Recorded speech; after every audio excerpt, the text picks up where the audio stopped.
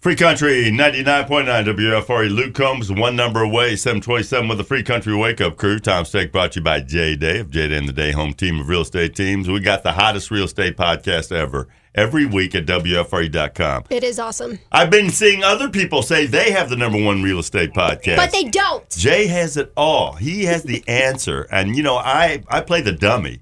I play the dummy to try to get him off, but, man, he's got the answer to everything about real estate. There's a lot of questions to be asked. There is, and it's endless, and the education about that is endless. South by Southwest going on now, where we're getting a preview of a lot of the big films coming out this year.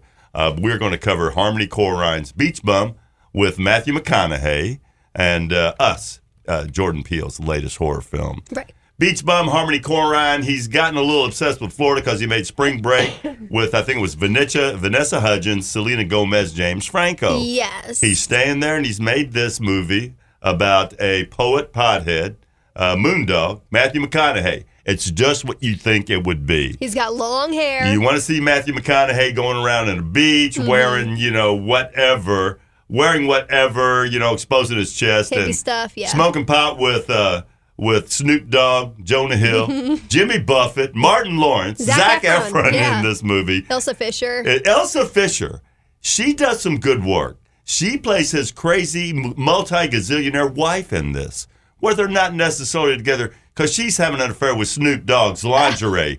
Snoop Dogg's name's Lingerie in this one. Oh, funny. So they have sort of an open marriage. Did you say Jonah Hill? Jonah Hill is in this. He plays a cracker. He plays a Southern guy in this.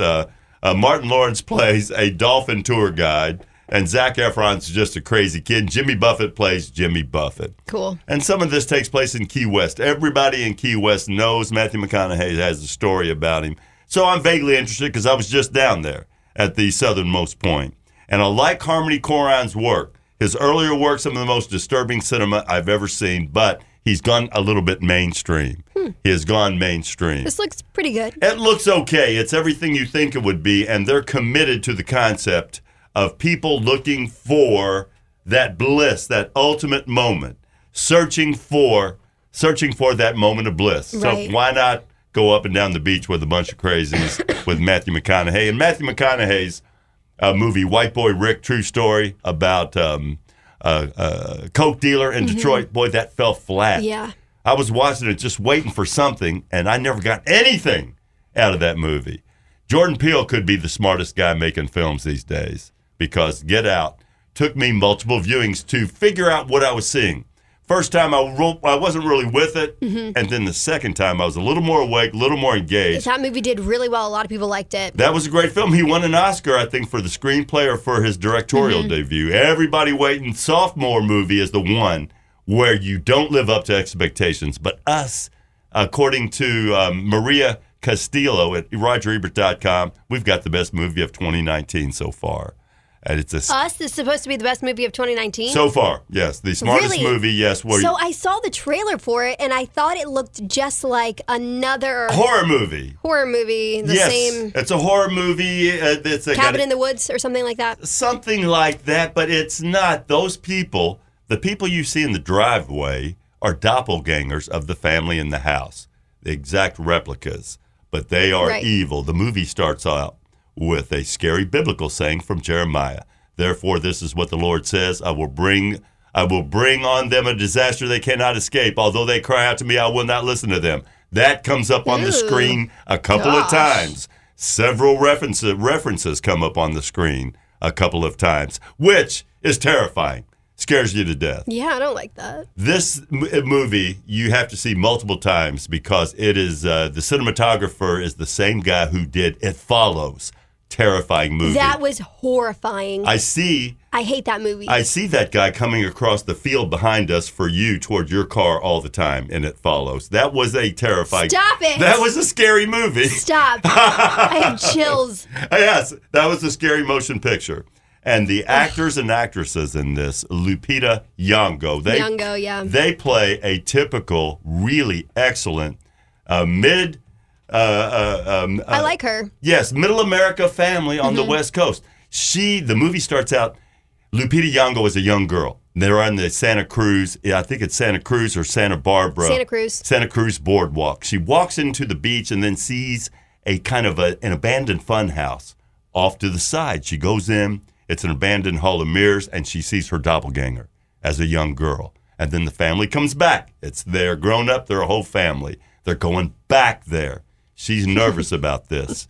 And the actors and actresses get to play a perfectly normal, really normal family, and then they play the ultimate evil as their doppelganger, sometimes in the same scenes. So the basic premise is that they are their own worst enemy. You know, they've done something. Somebody has a secret in here, just like the Varsity Blues conspiracy. Somebody has a secret that they're paying for, from what I have read about this. Oh, the husband. Probably the husband. Don't blame it on guys every time. Lupita Nyong'o's the one getting all the love in this one. She's the one who saw it originally. Yeah, you're right. There's a secret somewhere. This guy, and because of Jordan Peele, I'm seeing lots of stories about the original Twilight Zones and the best episodes of the original Twilight Zone. Yeah, because they're great. Which was the background of my life. My parents, we should have been taken from my parents by child services to watch the Twilight Zone every night. We watched them in school. We watched those, and I would go to bed and just have horrific nightmares about those. And so seeing those again is very nostalgic. Mm-hmm. And he is going to be writing and drawing. This movie, by the way, he wrote it, he directed it, he produced it. It is all Jordan Peele. Keegan-Michael Key and Jordan Peele, those guys are funny.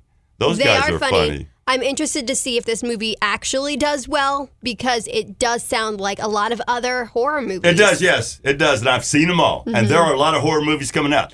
You know what else is coming out? I don't even have the title in front of me. Seth Rogen and Charlize Theron in a rom-com that's supposed to be absolutely excellent. Oh, really? Charlize Theron is doing some good work. And there's another much anticipated film with Elle Fanning called Teen Spirit, which is not getting the best reviews, but that's what's going to be coming out in 2019. So the other one's called Long Shot. With Seth Rogen, yeah. With Seth Rogen, yes. Oh, it's about a political candidate. I think it's Charlize Theron. They're old buddies, and it actually works. This movie actually, they say, works as a rom-com. So it's a journalist who begins to spend time with his former babysitter, who is now running for president. Yeah, running for president. Yes. I mean, and I hear it's not bad. Okay, 7:34. Let's move on. Tom's Take, brought to you by J-Day of J-Day and the Day, home team of real estate teams.